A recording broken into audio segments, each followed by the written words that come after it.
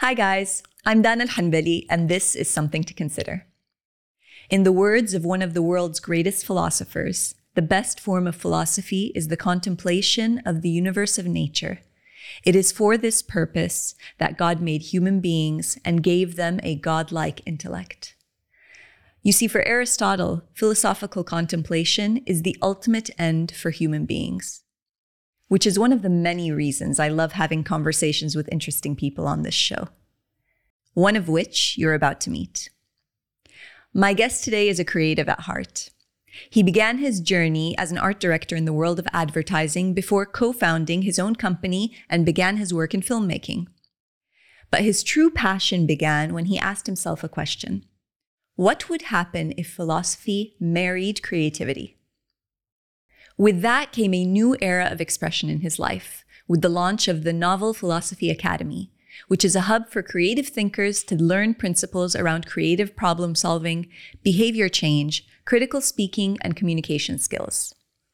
They also host workshops to train leaders on ethical formations to advance their positive leadership impact in organizations.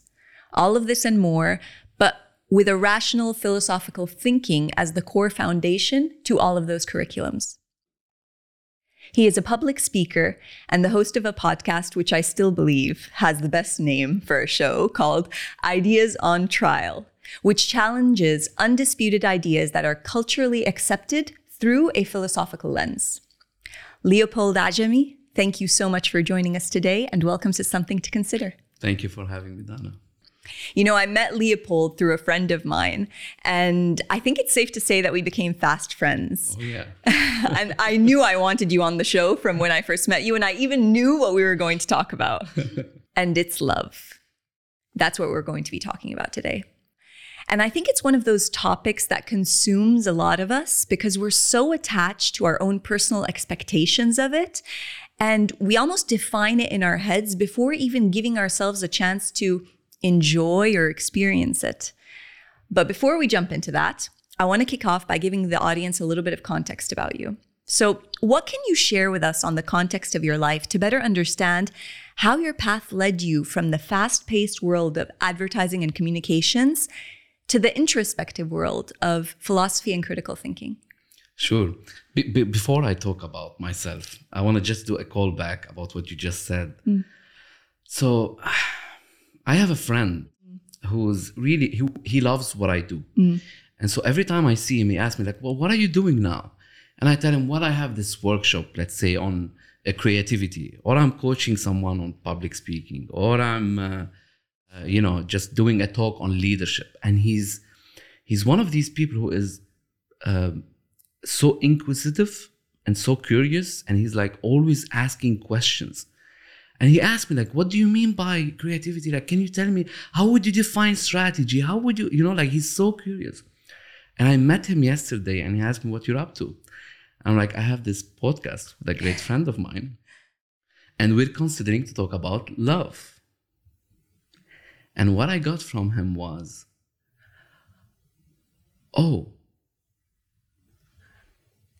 just this barely audible, Oh, wow. Nothing. So he didn't even have a response. No. Okay. And it made me think, like, why we're so afraid of this topic. It's intimidating. Right? It is. Yeah. It's so intimidating. It exposes us. It does. Right? And I think there's a lot of relationship between that and philosophy and my love for philosophy. Ultimately, philosophy is the love of wisdom. Oh, I like right? that. Yeah, that's what it means. Philo is the love and Sophia is wisdom. Oh, wow. So philosophia is the love of wisdom. Wow. Right? And it's really the art of taking ideas seriously. So that's what philosophy is all about. I love that. Now, my journey, there's an interesting story there. Like, think about your life. Like, have you ever felt that while growing up, you didn't know what you want to do in your life? Of course. All of us. Of course. But there are these people who at age of 10, they say, you know what, I want to be a writer. And they grow and become a writer. Yeah. I want to be a dancer, a singer. They know what they want to do. And I was always kind of positively jealous from these people, right? I didn't know what I want to do in my life. But I knew that I had all these passions. I love creativity. I love strategy. I love challenges. I love movies, films, But I couldn't find a way to make sense of all of these passions until one day I read the notebooks of Leonardo da Vinci. Okay. And in there, he speaks about one of his tools that he invented, and it's called technique. It's called sfumato. Okay. I love that. And sfumato really means the art of integrating so many layers and meanings in the painting, so many tones and colors, until what you see is something that is breathing life, like the Mona Lisa. Wow. So you don't see the outlines, you don't see the thinking, you don't see the layers. It's purely integrated in a way that you look at it and it looks like coming out of the smoke. Wow. Right? It's so beautiful. And I was like, wow, how can I use that technique of sfumato to integrate all my skills and put all these pieces together for the hope of creating a masterpiece out of myself, right? Wow. Which I'm very far from it. But this led me to integrate, and that's what I do, the integration of creativity and communication and speaking and thinking and all of that. But then I felt there's something missing.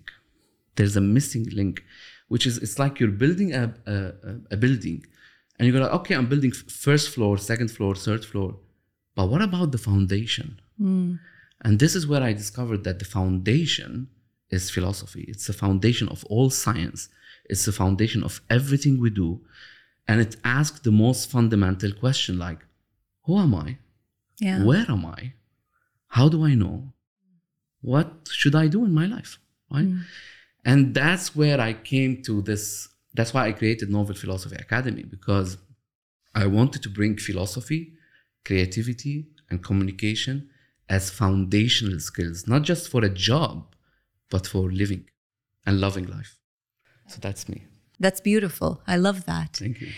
Okay, so if I were to ask you, what is the philosophical framework or approach that you have to understand the world that we live in? Is there a specific process that you follow, or is it just this idea of kind of approaching things in a layered way where you really dissect and explore? No, there is, absolutely. And actually, I have to say, if anyone listening is saying to himself, philosophy, who needs it, right? I sympathize. Why? Because 90% of philosophers throughout history, they wrote as a reply to other philosophers. And that's why their writing is so esoteric, it's so conceptual, and 90% of the times it means nothing. It's completely irrational and completely destructive. Wow. So one of the workshops I did, I'm not going to go into that, but just quickly, is on history and the relationship between history and philosophy. And you see why all the wars that we have throughout history is a result of philosophy, of terrible philosophy. Wow. So definitely I have a framework. I can put it this way. My framework is very simple. It's about reality and reason, right? So my approach is you have to treat reality as it is. Reality exists. You have to treat it as it is. And how do you know it? Well, you have to use your mind. You have to use reason in order to guide your actions and choices in your life, right? And that combination should guide your ethical code in your life. Nice. You see? So my ethical code is not based on someone told me that's good, but how can I prove that something is good? And you can see it in your life. There's a big difference between knowing that honesty is good, or just being honest because the culture around you is telling you have to be honest. So that's my, briefly as I can put it, my philosophy. Interesting. And would it be fair to say that that's a rational way of living? Absolutely. And that's the Aristotelian way in many respects. That's why I love when you said Aristotle. I know. I put that in there for you. Yeah. I love that. And I think that's a good segue into the next big question. What does it mean to give and receive love? Why do we need it? So I have a framework on why do we need love. But let me first say that I think it's in our nature. It's a requirement of our nature that we need love for emotional reasons, psychological, sexual, you name it, right? Like there's so many reasons why we need love in our lives. But if I can put it in one line, and it might sound a bit radical, I would say we give and receive love in the same way that we do business, right? It's a currency of exchange. Only the difference is, in business, the currency of exchange is money. In love, the currency of exchange is values. Now that's loaded, so I need to unpack it a little bit if I can. Yeah, please do. So first, let me tell you what's the framework, and we can play with it. Okay. So the framework I built is, I call it the magic of love. Very fitting word. I like that. Okay. And it has nothing to do with magic. It's very grounded. I mean, in my head it does, but okay, I'm going to go with you on this. But it's So what I mean by, so it's like an acronym. Okay. And M stands for mirror, which is our need for psychological visibility. As lovers, and I'm going to expand later on that, as lovers, we need this psychological visibility. We need to know that I can see you and you can see me. I can hear you and you can hear me. And there's a lot to talk about that. So that's the M. The A stands for ambition and admiration. And that's an essential need. We need to be admired by our lovers. We need to be admired by someone. And we need to have our ambition not just in the workforce, but in terms of values. I need to know, which segues to the third one, which is growth. I need to know that I'm growing in terms of values. I love that. Right? I'm growing in terms of virtues. Like if I ask you, would you be willing to be with someone who degrades you, who doesn't push your ambition, who doesn't want to see you growing in your life, professionally and personally, who doesn't pinpoint that why you've been dishonest here, right? Like we need that. We need that spiritual growth in our life. And I stands for intimacy. So this encompasses sexual intimacy and deep intimacy in terms of, even when we have a conversation, the thing we talk about when it comes to lover is completely different from strangers, right? And the last one is currency. And I think that's the most radical. The mirror and the currency are the most radical, because we don't think about it this way. When I ask you, what do you think of when you think of love? What would you say? Like, what is love? For me, I mean, that's a really good question. I feel like love for me is consistency or commitment. Okay. And how is it different from, we're talking about romantic love, just to be sure. And how is it different from friendship? Probably the intimacy aspect. Okay. And suppose that you are consistent and committed with a relationship, but you're not growing.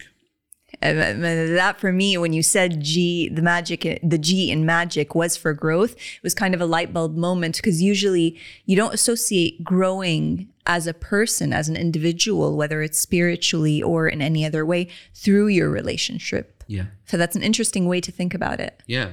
And it's worth unpacking, I think. So if you think about it, consistency and commitment are really derivative, right? But they're not fundamental.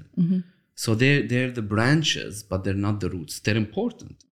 But the root is, if you think about it, what is to love? To love is to value. You value someone so deeply, so passionately, so intensely that you can't imagine life without them, right? So it's the ultimate kind of value. Now, what do you do in a relationship? Well, you exchange values. That's the currency of exchange, right? If I'm buying a phone now, I'm paying with my money for the effort of another person's mind and effort to build that phone, right? He created a value, and I'm giving material value for his creation. In love, you're doing the same thing. Only the currency is value and virtue. It's the character you built in yourself. It's your integrity, your honesty, all these virtues. It's the style of your soul that I'm paying for with my values, with my character, right? So the payment is spiritual, it's not material, but that's the exchange. Interesting. And that's why you can't even conceive of the idea, and I'm sure we've all been there, when you're an honest person, for example, and you go out with someone who's supposedly honest, but then you discover that he's a cheat. Yeah. right? You can't exchange anymore the value. So that's it, the essence of it. It's interesting what you're saying, because I think a big part of how we define love comes from our culture and society and kind of the parameters that they put in place for it. So what do you think of this idea of showing love in a way that is true to us versus how the other person wants to receive love? Are we complicating it a little bit too much? Because the way that you talk about it, don't get me wrong, I mean, it's beautiful as a principle and as a framework, but it also removes the very real emotional spontaneity of the nature of the relationship. I mean, a big reason why we're drawn to it, whether it's an intimate romantic relationship or even a friendship. Yeah. What are your thoughts on that? Oh, absolutely not. So I think there's no love without emotion. But to understand values and love, we need to understand the nature of emotion, right? So your emotions, and this is the greatest debate in history of philosophy. So if you think about what's the nature of emotion, why do we feel?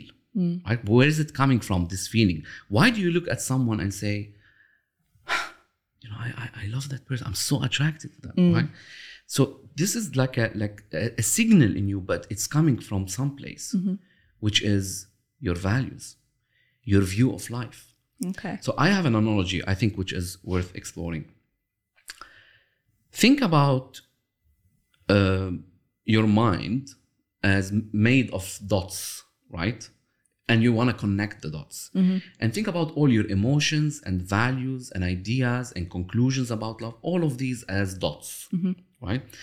Now, think about stage fright. Okay. Right?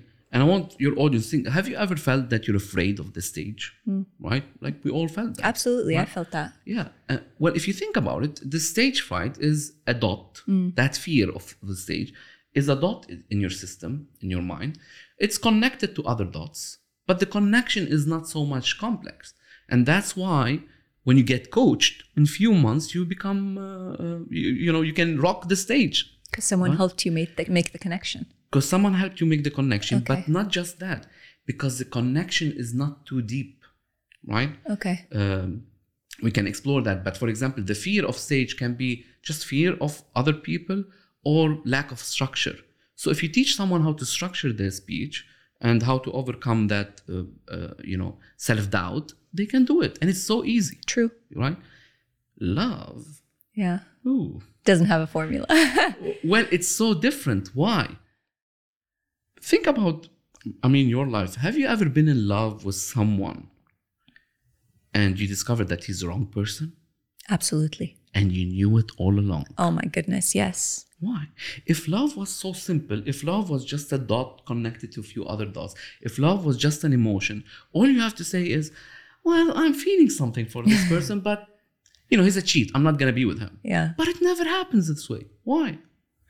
Because love, by its nature, is a complicated system of dots made not just emotions, but of emotions and ideas and values and conclusions and culture and society. All of these form your view of love. And that's why it's so complex. Wow. That's why when you're feeling love, the feeling is the thing that you're perceiving.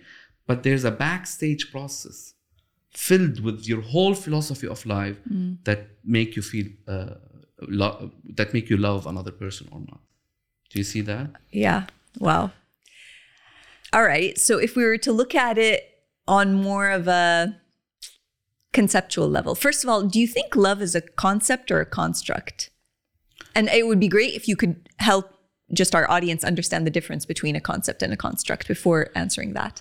Okay. So simply put, any word you use is a concept. Okay. Except the names. Okay. Right? But friendship, love, leadership, even furniture is a concept. It's a lower level concept, but it's a concept. So you think about concept as a mental integration of so many other things that exist. That's a concept.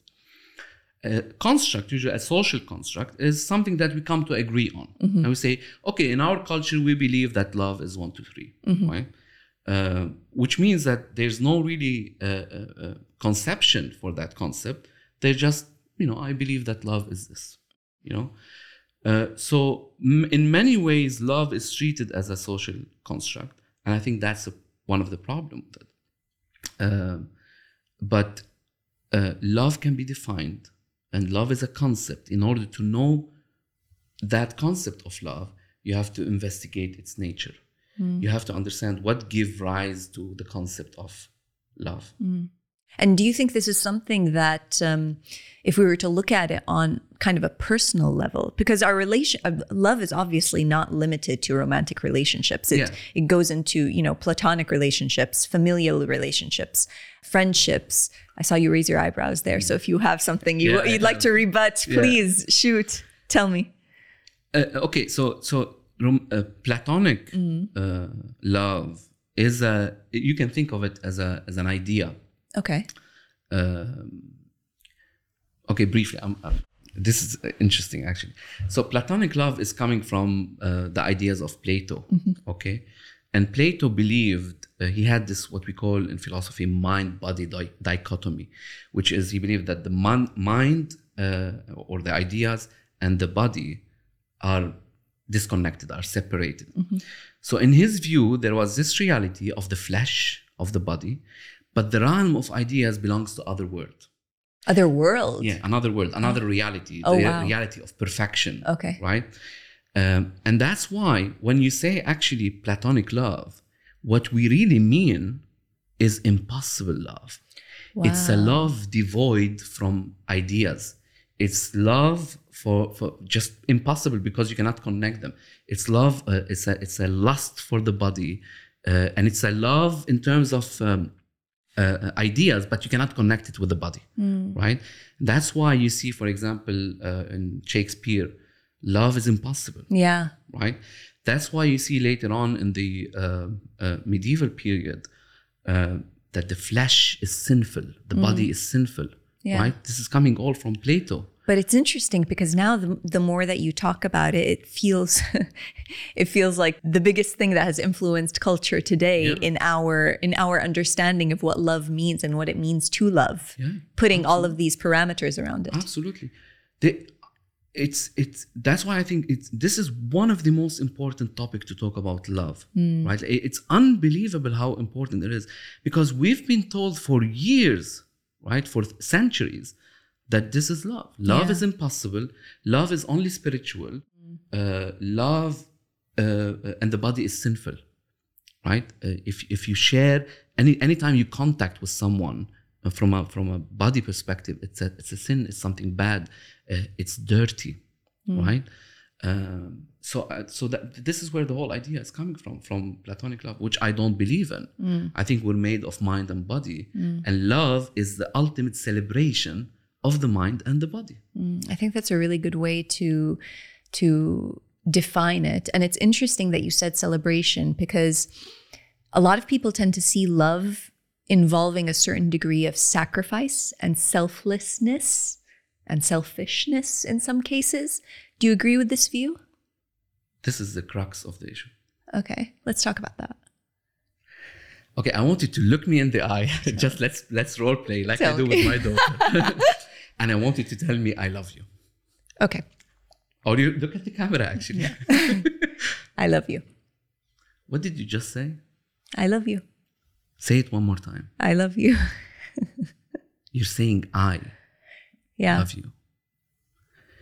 Which means in order to say I love you, you have to learn how to say I. And that is the crux of the issue. We live in a culture that tells us to have an I is bad. You have to be selfless. Whereby love is the most selfish thing you can ever do. And let me explain. Okay. So the opposite of selflessness is not selfishness, it's narcissism. Right? So think about it this way. What would it mean or what would it look like if you are a selfless person? A selfless person. It means you do not care about yourself or you do not consider yourself. Yeah.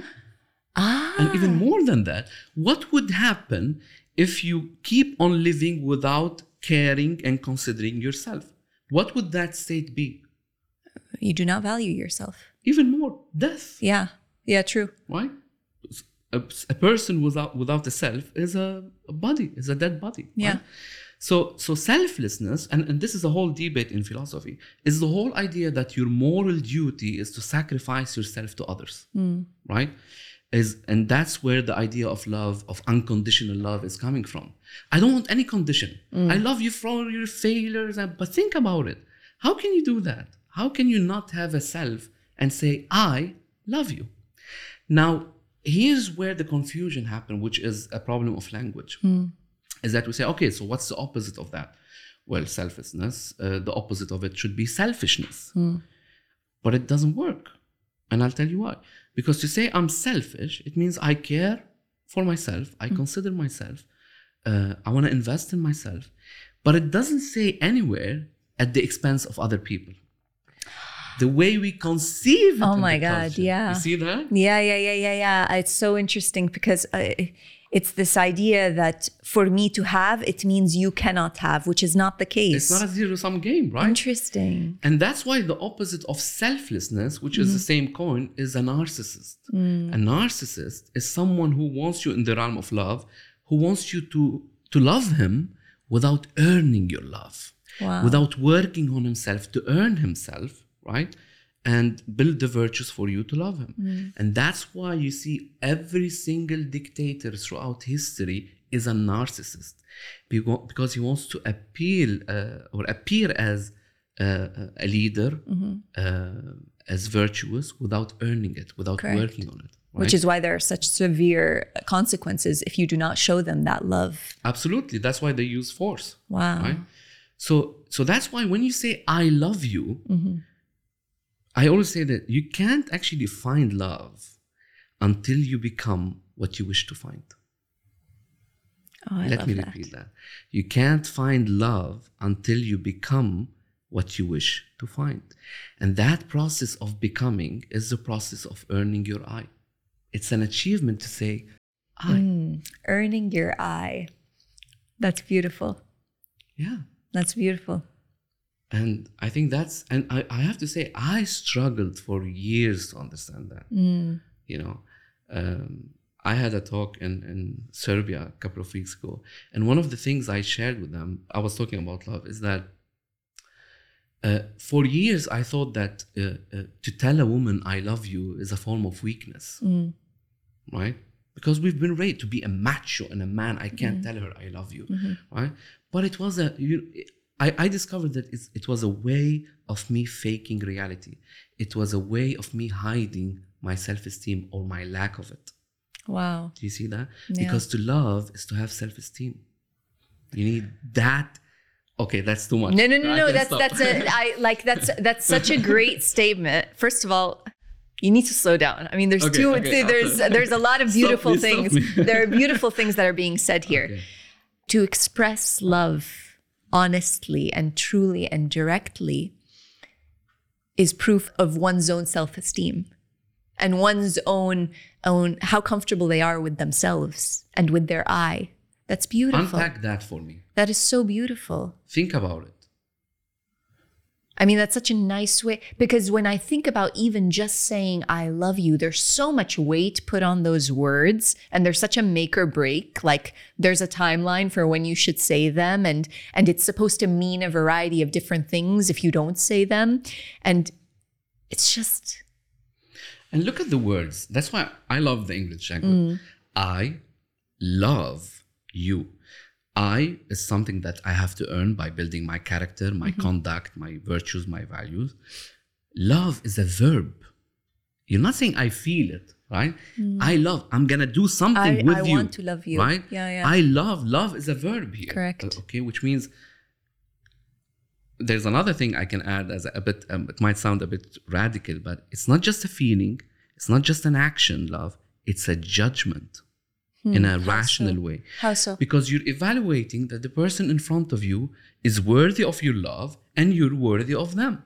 Which means you need to look at all the facts, right? And if you felt love for someone whom you know that there's something not honest, for example, or they don't have integrity, that there's something about your feelings that is not too accurate. Because the feelings are feelings, but where they're coming from? from your ideas. So I'm going to work on my ideas in order to experience life in a different way. So that I love, and the you is I'm looking at you, you're my mirror. That's why I want to love you, right? So when I look at you, I see the celebration of my values, a reflection of my beliefs. A reflection of my beliefs in you. I love that. Okay, so if we were to think of it that way, does that mean that fundamentally love is conditional and there's no shame in that? Absolutely. Yeah. I mean, and that's why sometimes we don't invest a lot of time in the language, right? And we use word like, how many times you've heard the word, well, love is blind. Yeah. That was going to be one of my questions. Think about it. What would it mean? Yeah, it means that you cannot be rational. You do not see the things that are apparently there. It robs you of your ability to look at something objectively. Yeah, exactly. And who wants to live like that? Who wants to live just like that? And that's why it's something that people struggle with, because they say to themselves, well, love is blind. I have no idea why I decided to marry Dana. And that's why after a couple of years, you see them cheating on each other. Correct. And that's why many people, I have a friend like that who struggled, and they said, okay, let's divorce. Yeah. But then they said, what about our child? I'm so glad you brought that up, because whether it's the child or the quote unquote commitment, because in some religious practices, that's not even an option. Yeah. There is this glorification of pain and suffering within relationships to justify or prove a deeper level of love, which I find infuriating, because You're hitting the notes. I can't think of the word. You're robbing yourself in that case. That's how I see it. It's just it's a very extreme way of thinking, and it starts to weaken what love is supposed to mean. I mean, it takes away from everything that love is supposed to mean, if that's really what it means. Equating it with pain and suffering is what proves that it is worthy of having. Absolutely, Dana. And that's why we do so many studies and we collect data on how many people are getting divorced. But we don't do the same study of how many people are happily married. Oh, I love that. Yeah, that's so true. Because that is becoming abnormal. Yeah. Whereby being unhappy is abnormal. Is the normal. When people talk about a marriage today, it's not even like, it's become this ongoing joke where, it's over. Yeah. Life's over. He's exactly. You're done. You're done. That's it. No more being single, whatever. You spend your whole life wanting to find this partner to share your life with. And then the minute it gets to marriage, all of it becomes the joke. It becomes the punchline. Yeah. And these punchlines, I call them catchphrases. They dominate our culture. I mean, now you go to a movie and you see, I'm not going to deviate, but because it's related to it. You see, how many times you've heard that line? Well, it's nothing personal. It's just business. I hate that line. I'm seeing it in kids' movies, in cartoon. What are you telling our children and us? That it's evil to do business, right? But business is personal. Correct. Right? In the same way, when you watch a movie and you see that love is blind and love is completely irrational, love is the harmony between your emotion and your reason. Right? When you say I love you, when you want to choose someone you love, you know why you love them. You love them for their virtues. And that's why the moment they betray their virtues, we need to talk. And it's a betrayal of self. Absolutely. Do you think that love is a choice? Well, all values are a matter of choice. That's the meaning of value. So, and the way I define value is anytime you're acting to gain something, okay, and to keep it for you, that's a value. That's a value for your life, right? Now you have material value, spiritual value, intellectual value. So this is what makes us human, is that we can choose. We have the free will to choose the value, and we're the only creature who can choose to destroy ourselves. Animals don't do that. We're the only people who choose to be irrational and out of our nature. That's what irrational means. Yeah. And choose a vice. To go against our nature. To go against and destroy ourselves. That's actually, as sad as that is, that's an incredibly empowering thought. Do you think that, I always think about this, is love, I know it's instinctual, but is it intrinsic? Like, can someone love or give love if they themselves have not experienced love? Experienced? Yeah. And it could start at home. Like their circumstances, they never got the love that they needed. Life hardened them for whatever reason. Do these people have the capacity to love? Or is it kind of the type of thing where you would have had to experience to understand? Yeah. Well, I think the best way for all of us to explore this is to really just move a little bit from the realm of the conceptual, which is love, very conceptual term, and think about something a bit concrete, right? Like this wooden chair. Like I'm sitting alone. No one is teaching me how to build this chair. Is it possible for me to build it? Absolutely. I have to learn how to do it. We talked once about Castaway. Yeah. Right? And I want to give this example. So Tom Hanks in Castaway, 2 scenes that are absolutely amazing that shows the real meaning of self-esteem and everything we're talking about. He's a successful businessman, but he's alone on an island and he have this coconut. He doesn't know how to open it. Yeah. And he struggles. But when he opens it, he celebrates, right? Yeah, in a very big way. So he learned that learning is the value, right? And that coconut is the value for his survival. Same thing for the fire. What did he say when he built fire?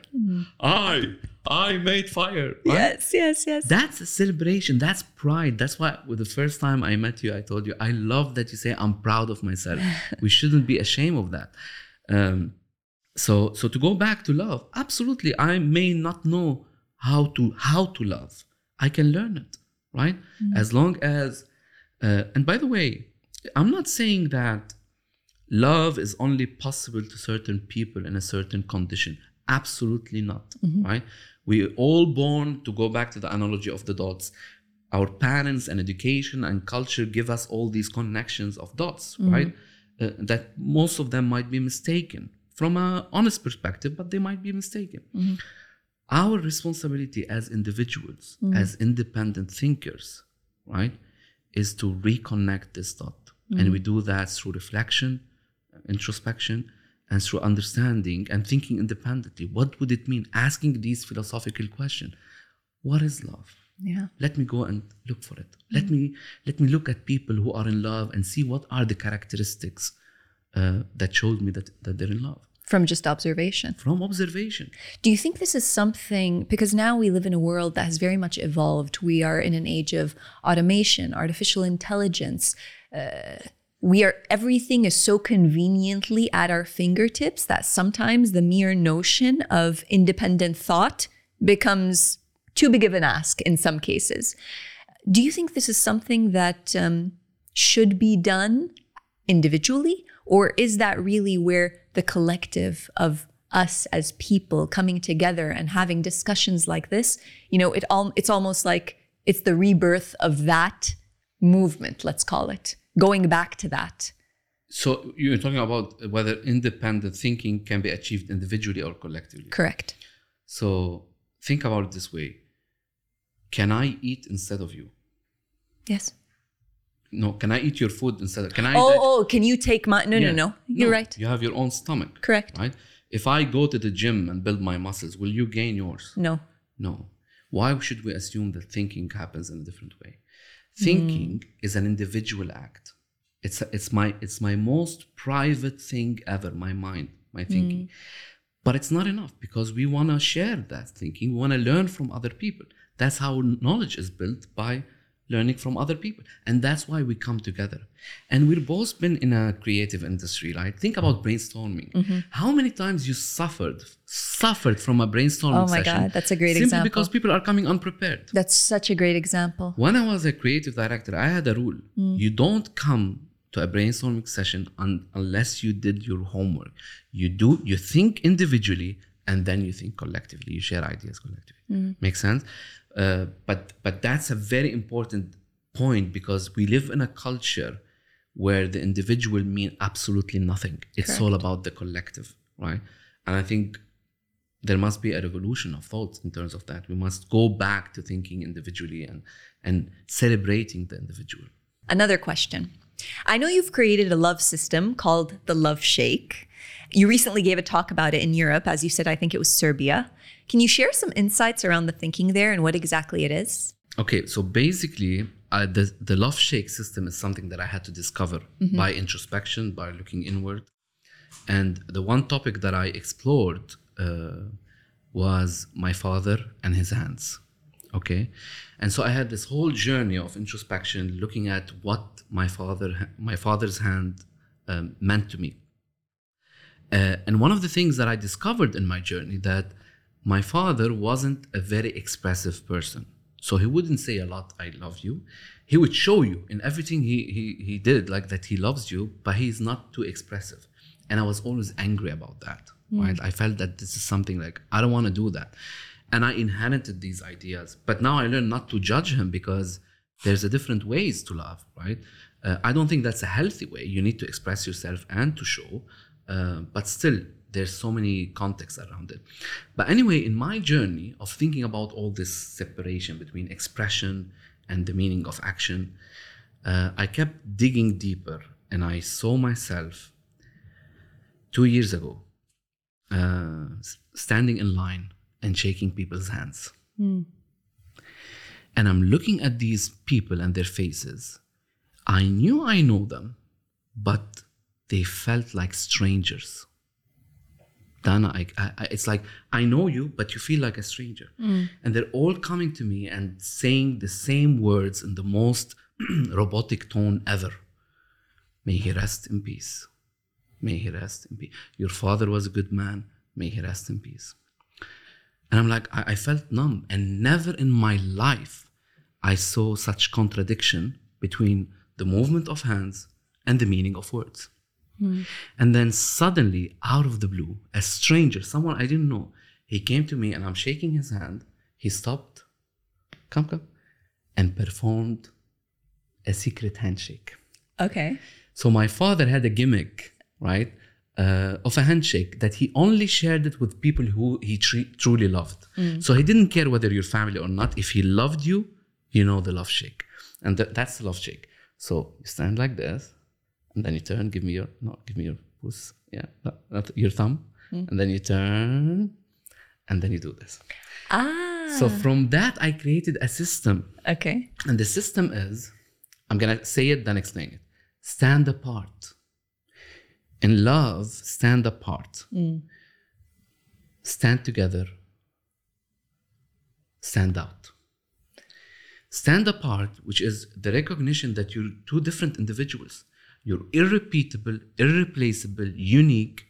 And the purpose of your relationship is not to create a fusion of your identities. You're two different identities. So stand apart and acknowledge that there will be conflict. It's not about just coming together. They stand apart, that there will be conflict. And by the way, Khalil Gibran talks about this. And he says, like, eat something like, eat together, but do not eat from the same cup. Right? Like, stand together, but stand apart, because the pillar of the temple stand apart, something like that. And it's a beautiful way of putting it. So that's the first principle: stand apart, acknowledge the conflict, keep your individuality. The second one is stand together, and stand together on fundamental values, right? Not just on opinions or topics, but on deep values like honesty, integrity, justice, freedom. These are deep independence.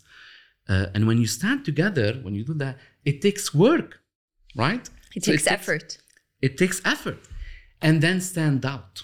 And the whole concept of stand out is coming from branding, which you have to position yourself in the world. And that's something I forgot to mention. And you need to grow, and you need to be creative, and you need to allow the other person to grow and have this unique self, right? Because at the end of the day, what do you fall in love with? You fall in love, the person.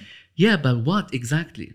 Their values. Their values. And in the most fundamental level, you fall in love with how you stand, what you stand for, actually, and how you face existence. Together. Alone, and then together. I'm going to love the way you face life, and you're going to love the way I face life, and then together we're going to face it. I love it. That's the love shake. That's the love shake? Yes, the love shake. Nice. What question would you pose to me based on the topics that we talked about today? In an attempt for me to consider, you've given me so much to consider, but if you were to pose a question, what would your question be to me? Okay, but I need to give a bit of context. Yeah, of course. Okay, so I'm going to go back to the mirror framework or psychological visibility and just say this. When you wake up every day and you look at the mirror, okay, you look at the mirror and say, I'm Dana. I'm proud of myself. I love that I'm being honest. I love the fact that I'm being productive. I love the fact that I have a balanced life and I know how to prioritize. I love the fact that I stood for something unjust today, right? And that's all conceptually in your mind. It's a form of self-reflection.